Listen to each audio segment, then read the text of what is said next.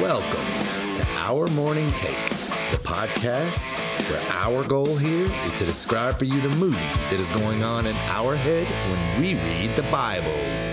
Good morning, everybody. Welcome to Thursday, January the 4th, 2024. Man, the year is flying by. You know, when I was a little kid, I remember thinking, this was like in the late 60s maybe, and I was 1960s, and I was thinking, man, in 2023, I will be 65 years old. And I was thinking, that's a long way from here. That was last year. Yeah, man, the years do go by quick. Yeah, they definitely do. Tim and I were talking about it, I think last week. They go by quicker as you get older, it seems like.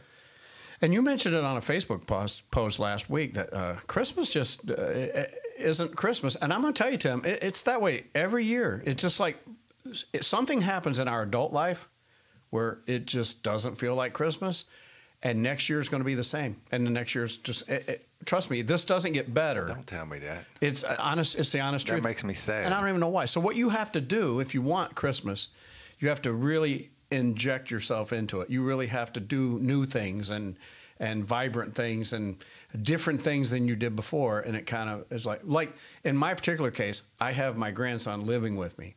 So to have a 7-year-old get up on Christmas morning and open all that stuff, it felt for the first time in many, many years in my house like it was Christmas. But it's really been a long time since it really felt like Christmas at my house. That is true because, I was thinking, because ever since our daughter moved out, like Christmas changes once your kids move out. It really does. And we're sitting there, and it's like 10 o'clock in the morning, and presents still aren't even opened because we don't open presents now until the kids get there. Until that evening. Yeah. Actually, until we go to mom's and do her thing, and then they come over like that evening. Gotcha. And so it's like it's just Christmas just hits different when your kids grow up. Yeah, definitely. And it's like what Frank said. It's just like when you start feeling that way, you have to do something to make Christmas what it was. Yeah, you do.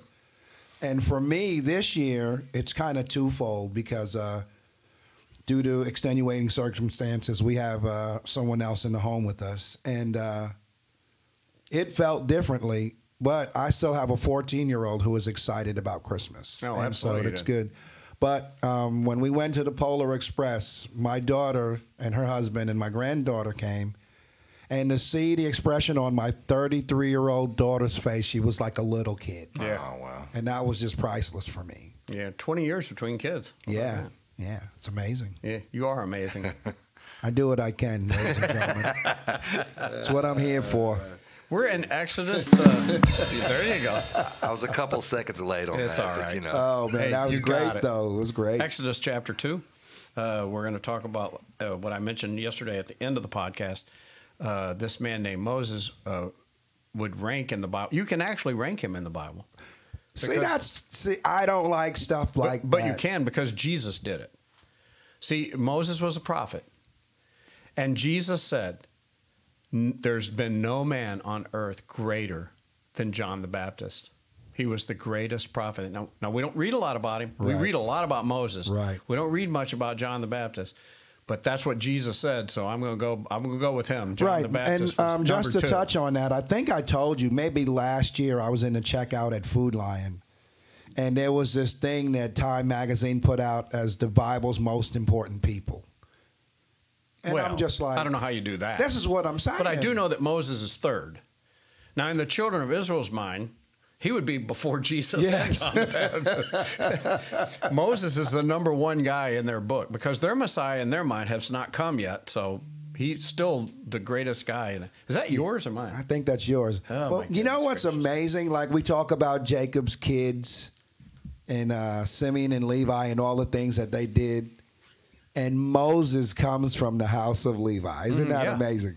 Yeah, it is. And Jesus comes from Judah. So, I mean, there you go. And John the Baptist came from? Brooklyn. Hit it. Oh, I'm telling you. Hit it. Brooklyn. Oh, man. No, actually, he's from the tribe of Judah as well. I know. But yeah, they're all the... No, he can't be. They were cousins, But they have to be from the tribe of Levi because Zechariah was a Levite. Yes, Zacharias, which was John the Baptist's we will father. research that off the air. No, it is absolutely true. He was a Levite, so and Jesus was from Judah. But it's amazing because Mary and Elizabeth were cousins. So the women can be cousins, but the men are from two different tribes. Right. And that's the way it is today, too, right? Yeah. Have to get that off the air because our crack interns are off today.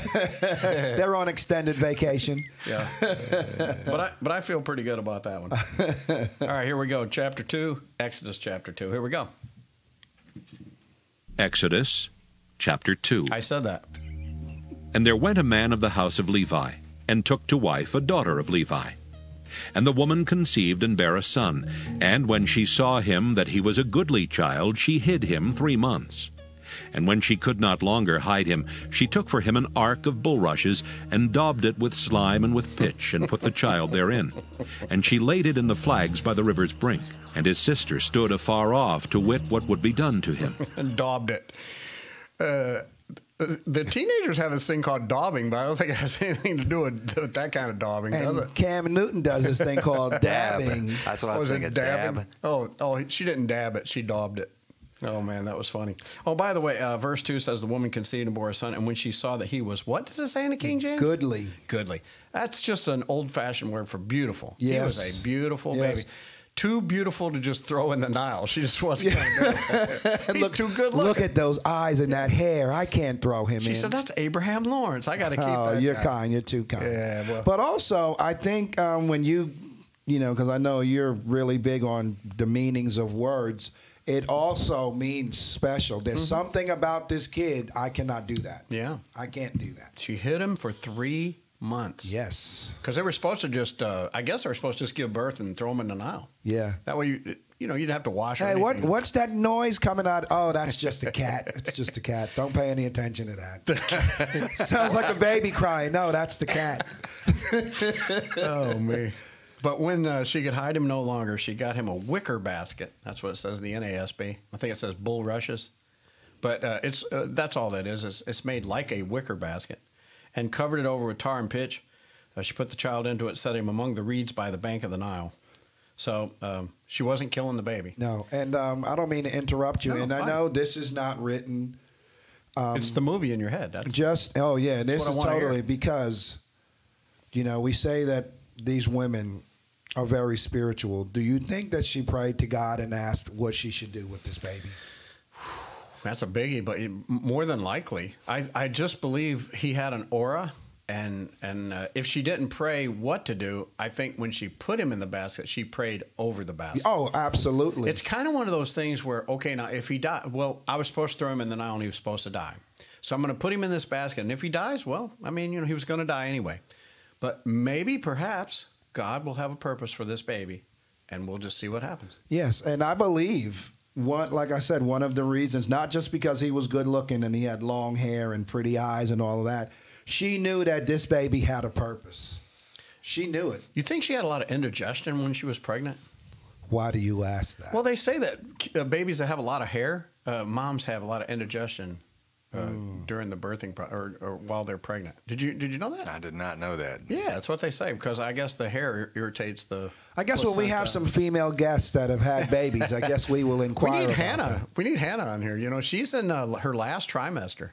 But I also find interesting in this. No yeah, comment. no. What do you think about that, Hannah? All right, we love you. I find it interesting. Well, not interesting, but customary that you marry somebody from the same house. Yeah. Well, I mean, they were supposed to do that. But like I say, we talked about Elizabeth and Mary being from two different tribes. So, well, actually, they were from the same tribe. I'm sorry, but the fathers were different. Yes. Oh, I don't even know what I'm saying. I think it's a Monday. You got a Monday vibe going. We got one more day this week, I think. I'm pretty sure this was Thursday. This is good. See y'all tomorrow.